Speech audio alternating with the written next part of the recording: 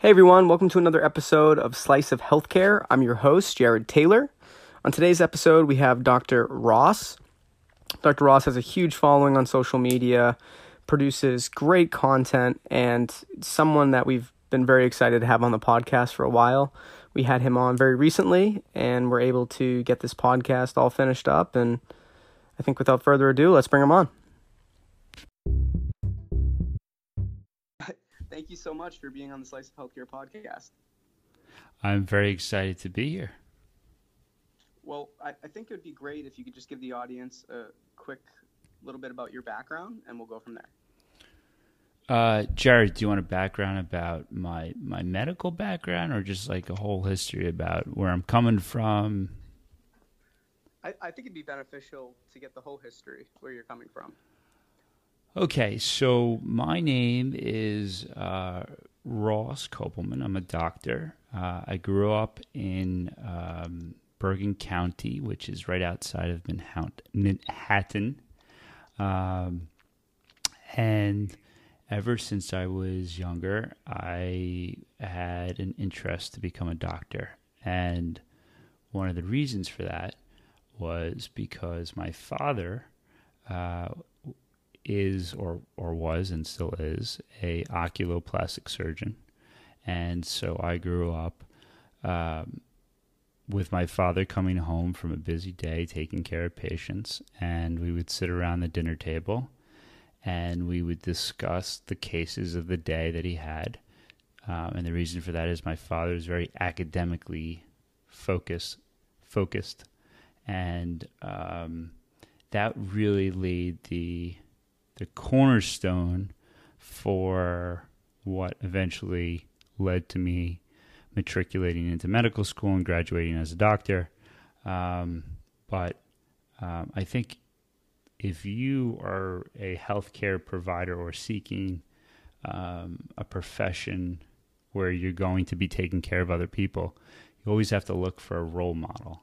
And he was one of the very important role models in my life to encourage me and to also inspire me to pursue a career in medicine. So I went to high school in New Jersey, and then subsequently after that, I went to NYU, where I studied biochemistry. And because I'm not only interested in medicine, but also the entrepreneurial components of the healthcare space, I also did a business minor through the Stern Business School. And following that, I went on to get 2 additional master's degrees, one in biomedical science from Tufts Medical School, and the other one in biotechnology and entrepreneurship from NYU. And then I said I was ready for medical school. And I actually was very fortunate when I went to medical school to go with my sister, who happens to be 2 years younger than me, but she's smarter. She caught up, and we actually matriculated and graduated together from medical school. So that's kind of like the big overview of my background.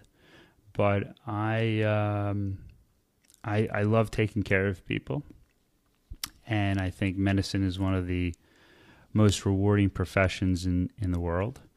And I'm very happy every day that I get to get up every day and focus, have the mindset of trying to help people.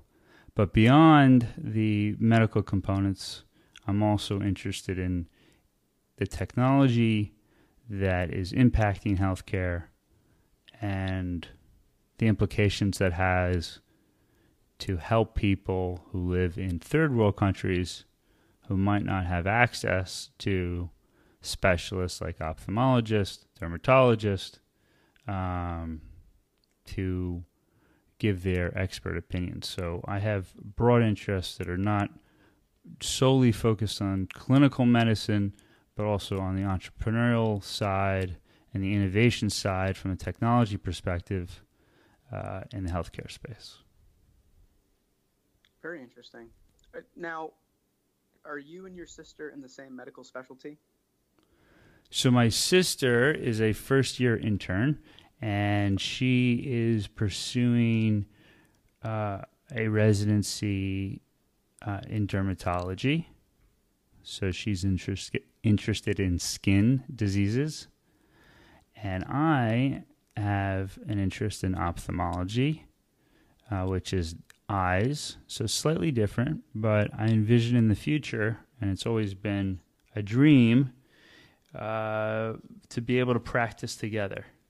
Meaning being able to have a patient population that we can share and take care of together. And I think that would make us very happy, and it would make our parents very proud. Wow, it's always interesting to hear because it's not every day that two siblings are doctors, and especially that you two want to work together in the future. It's incredible. Now, I have to ask this because I know how these things can go with siblings, but is there any rivalry between you two? Do you ever feel like a competition almost against one another? No, we're very much partners, and in fact, we both work very close. When we were in medical school, we studied diligently together. We studied for all of our exams together, all of our practical exams together. If we need help with patients that we're seeing and we need someone's advice, we usually call each other. And on top of that, one of the things we actually started to do this past year is we launched a YouTube channel together called Sibling Doctors. You should check it out on YouTube. And we are making videos for a non-medical audience about the gauntlet of topics that people care about or would find interesting. So, no, we've never been rivals. We've never been competitive with each other. And it's truly, the fact is that I would say my sister is my best friend, or one of my best friends. And so there's no rivalry. That's great. And I did check out your YouTube channel. I watched what was the one I watched the other day? The Chap Lips. Yeah, it was interesting. It's funny. I mean, you're 100% correct too when you're saying, you're making these for kind of the non-medical. I mean, what you were talking about on that, it was very informative. You made it very entertaining, but I couldn't believe the different parts of the lips, and you just think, oh, they're just lips. Okay, so what was the big takeaway though? Let's see if you remembered it. Oh, geez. Don't lick your lips, otherwise you're gonna get chapped lips. Yeah, no, one of the worst parts is when you forget your chapstick, and then you should never obviously lick your lips. But I've been in a situation where even though it's so counterintuitive, when I'm on a run or something, and you're somewhat dehydrated and your lips are chapped and you decide to lick them, but you're right, it just makes matters worse. Look, I think one of the things that doctors, whether you're a doctor, nurse, PA, nurse practitioner, I think one of the responsibilities we have is to educate the population. So beyond just taking care of people, because if you can educate people, because I believe that our generation, when I say our generation, I'm referring to Generation X, Millennials, Generation Y, our generation wants to take more responsibility for our health. And if we take more responsibility for our health, we have the potential to live longer lives and healthier lives. And so one of the, and again, back to my sister and I, are very active on social media. I believe I have like 54,000 followers on Instagram. My sister has close to 8,000.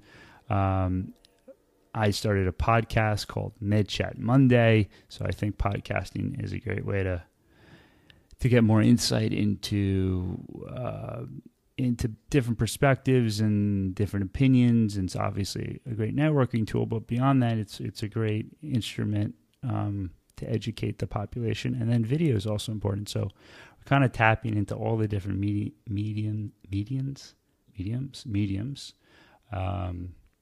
whether it's the MedChatMonday.com blog or the MedChat Monday podcast or the Sibling Doctors video.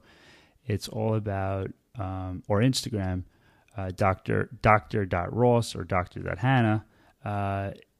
It's all about educating the public so that they can be more informed about their health and that they can ultimately lead healthier lives. Now, do you feel the school systems need to also do a better job of instilling more medical education for kids at a young age? Could you clarify that question? So, I remember growing up, we would have health class, but it seems like we never went too in depth. They never gave us truly, at least this was in my situation, like a really good primer about healthcare and medicine, how the system works, even from an entrepreneurial point of view, how it's structured. We talk about how the government's structured in when you're growing up in high school and then even somewhat in college and even before high school. But it seems like healthcare was never truly discussed, and it's so important. Yeah, well, one of the problems, if you're referring to, are you referring to high school and middle school? Yes. I would argue that it's not about the fact that it's not discussed. It's the fact that we have a very weak, we tend to have very weak science programs in the middle school and high school systems, unless you go to like a Bronx Science or one of those elite science schools, and that's because most of the teachers are humanities students, so they're not really up to date with the sciences. And anyone who was a scientist, for the most part, either went into biotech, became a doctor, worked for a pharma company. So they didn't necessarily go into the teaching world. So I would say that if you want to talk about one of the weaknesses, that's one of the weaknesses. And the science education in the United States is most certainly weaker in the elementary and high school level than it is in other countries, especially countries like China and Singapore, where, and don't quote me on this, but I'm assuming those areas are more competitive because they recognize that all the intellectual property is created by scientists for the most part, and that drives a economy. Those are good thoughts. I totally agree with you, and I wanted to bring up this too before I forget this, because this is something that we haven't been able to discuss as much on the podcast, but since you brought it up in your intro, I definitely want to hit upon it. So you said your father was a big mentor of yours growing up, and it definitely helped, it seemed, shape you into going into the medical field in the fashion that you have, as well as your sister, I'm sure. What about people that don't have that mentor? Do you have any advice on how they can go out and find one, even at a young age? You could always find a mentor if you want, if you're really actively seeking one. It could be someone in the high school. It could be, the internet is extremely vast.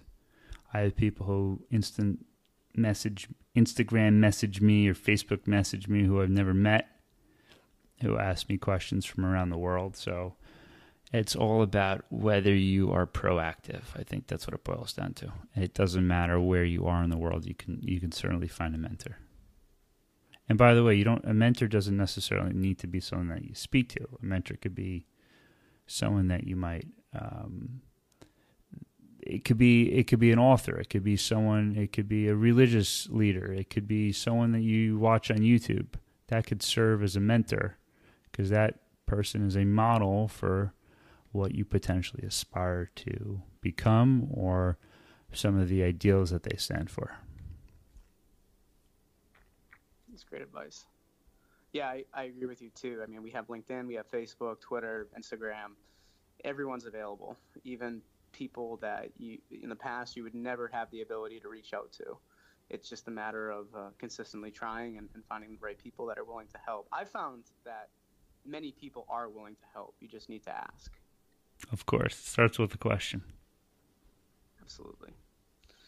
Now, I think it's your situation's rather unique that you have that you went to school and had a focus on entrepreneurship as well as medicine, which I think is super valuable, especially for someone in the healthcare profession.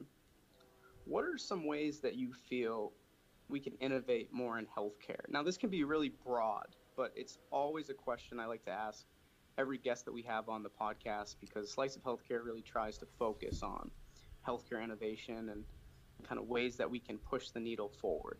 Do you have any thoughts on that, or just some? What's the specific question, though? What are some ways we can innovate more in healthcare, different parts, right? So we've talked about care delivery, the EMR systems, talked about a little bit of everything on the podcast. I'm just curious, in your view, in your specific position that you're in now, what are some ways that you're seeing? It can even be as far as networking. So two things. So I worked for a company called Startup Health, which essentially was I don't want to call it an incubator, but it's a community of digital healthcare companies.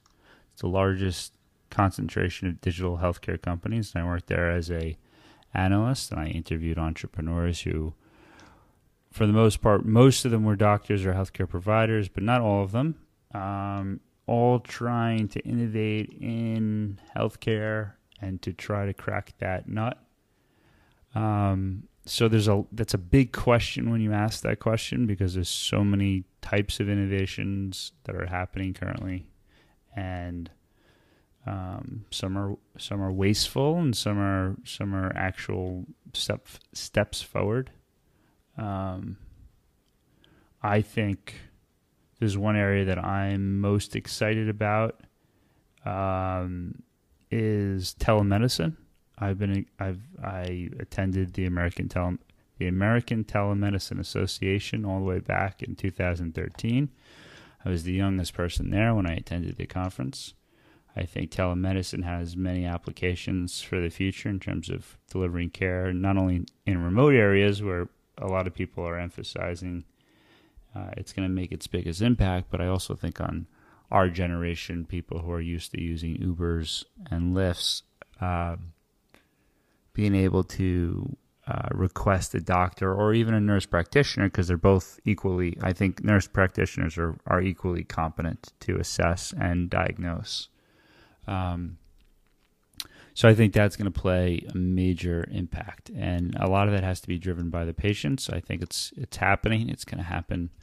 You're going to see it be very prevalent in the next few years, and the reason for that is because going to the emergency room is way too costly, and most millennials, well, if we're talking about millennials, do not have a assigned primary care physician, so they don't routinely go to the doctors, and their deductibles are through the roof, and so and also millennials are making less money, and so they don't want to spend money when they get sick, so they're going to choose the cheapest but most effective option, and I think telemedicine has a major role to play in that. And not only telemedicine, but artificial intelligence. So being able to talk to a healthcare bot is going to be a way to triage patients more quickly and effectively. And I think that's the exciting area to look towards in terms of near innovation, even though telemedicine has existed for over 20 years. I think now the technology is there, and it's just becoming all the T's and I's and whatever, everything's being aligned, and I think that's a very exciting area to look towards. But there are other areas where people are excited in terms of innovation and technology that's happening in medicine. Yeah, we discuss this with a lot of guests on the podcast and healthcare administrators out there, and everyone is saying what you're saying as far as like over this next 10-year period, we're going to see a lot of innovation, especially in healthcare, primarily driven by that millennial generation.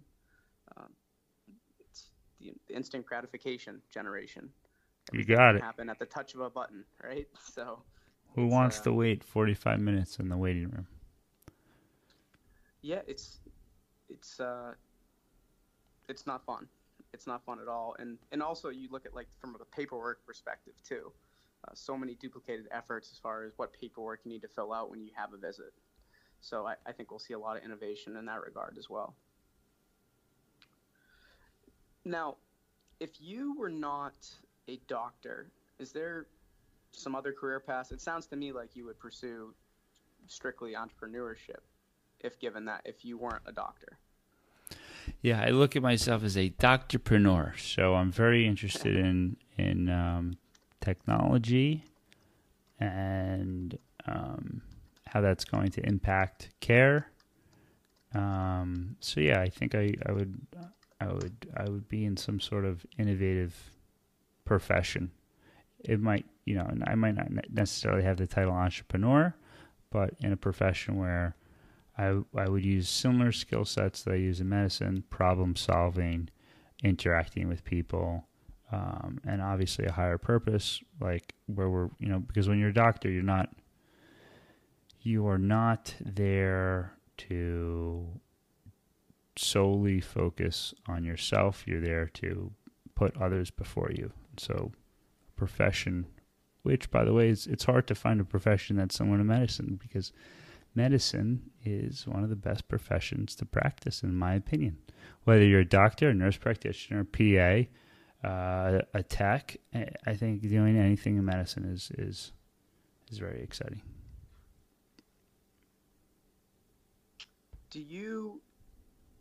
How do you handle the work-life balance? So we hear a lot of healthcare professionals, they sometimes struggle with a work-life balance. What are some things that you do to make that more reasonable? It's spending time with family and friends, exercising, cooking, anything to de-stress. But I think at the end of the day, it's all about balance. Because if you're not balanced, you're not going to be a good clinician, and you're gonna be burnt out very quickly. That's the short answer. That's great advice. Now, a few more things before we wrap up. I definitely want to hit upon this. As far as people that are growing up, let's talk about the high school students, the pre-med students, the med students. What is some advice you can give to them given where you are now? Med students? Yeah. Well, first off, follow Dr. Ross on Instagram or Dr. Hannah. Check out Sibling Doctors on YouTube and check out MedChat Monday podcast. But more importantly, you have to find a role model. I'm a great role model. I'm an excellent role model, I should say. But no, realistically, it's hard work. It takes many years to do anything in healthcare. I don't want to just say medicine, because if you're a PA, you spend a lot of years, or a nurse practitioner. So it's a lot of hard work. But if you want it, it's very rewarding. It's not always rosy, but you really have to study a lot, and there's going to be hours where your friends are going out, and you have to stay in on the Saturday night to study for that exam on on Monday. And it's a long road. And I think just being realistic about what the expectations are going to be is important. But just realizing that there's no rush to the end. And it's all about enjoying the journey. And I just want to point out that all your social channels, the podcast, the videos with your sister, all those links will be in the show notes for everyone listening to Yay. check those out nice and easy, very easily. This is what we call collaboration. Absolutely. But I think that's a great start for everyone that wants to learn more, and you have a knack for this stuff. I haven't checked out your some of your sister's materials yet, but I'm sure it's judging by how close you two are, I'm sure it's very similar, and the personality types and everything. She's just warming up. Very nice. Well, maybe we'll throw her stuff in the show notes as well. Okay. Maybe you want to interview her. Yeah, bring her on as well. I think that would be great. It'd be awesome at some point this year to get both of you on here too. Okay. And we can maybe take some questions from the audience, specifically what they want to hear about. Any questions, we can do maybe a live stream or something like that. But possibilities are endless, right? That's true. So I won't keep you any longer. I really appreciate you coming on the podcast and talking about a few different topics. This will be airing very soon. I expect it to air in the next couple days once it's been edited. But once again, thank you so much for being on the podcast, and we'll have all those links and everything for you in the show notes. Jared, it was great, and I think you really asked some really excellent questions, so thank you so much for thinking about interviewing me. Absolutely. We'll definitely keep in touch. I think we have some other collaboration options with us in the future, so we can discuss those as well. But thank you so much, and have a great evening.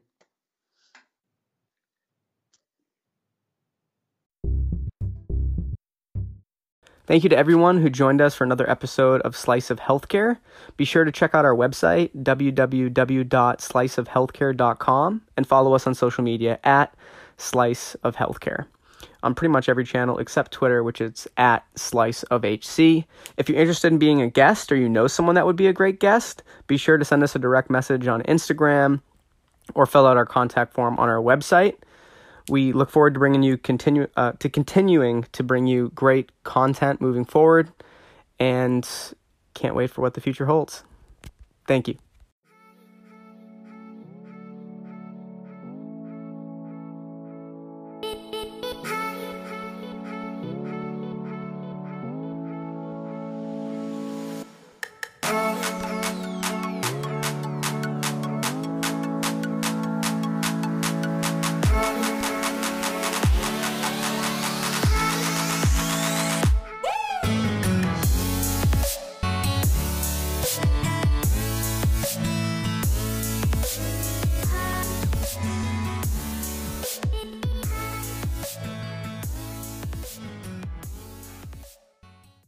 The podcast you just heard was made using Anchor. Ever thought about making your own podcast? Anchor makes it really easy for anyone to get started. It's a one-stop shop for recording, hosting, and distributing podcasts. Best of all, it's 100% free. Sign up now at anchor.fm/new. That's anchor.fm/new to get started.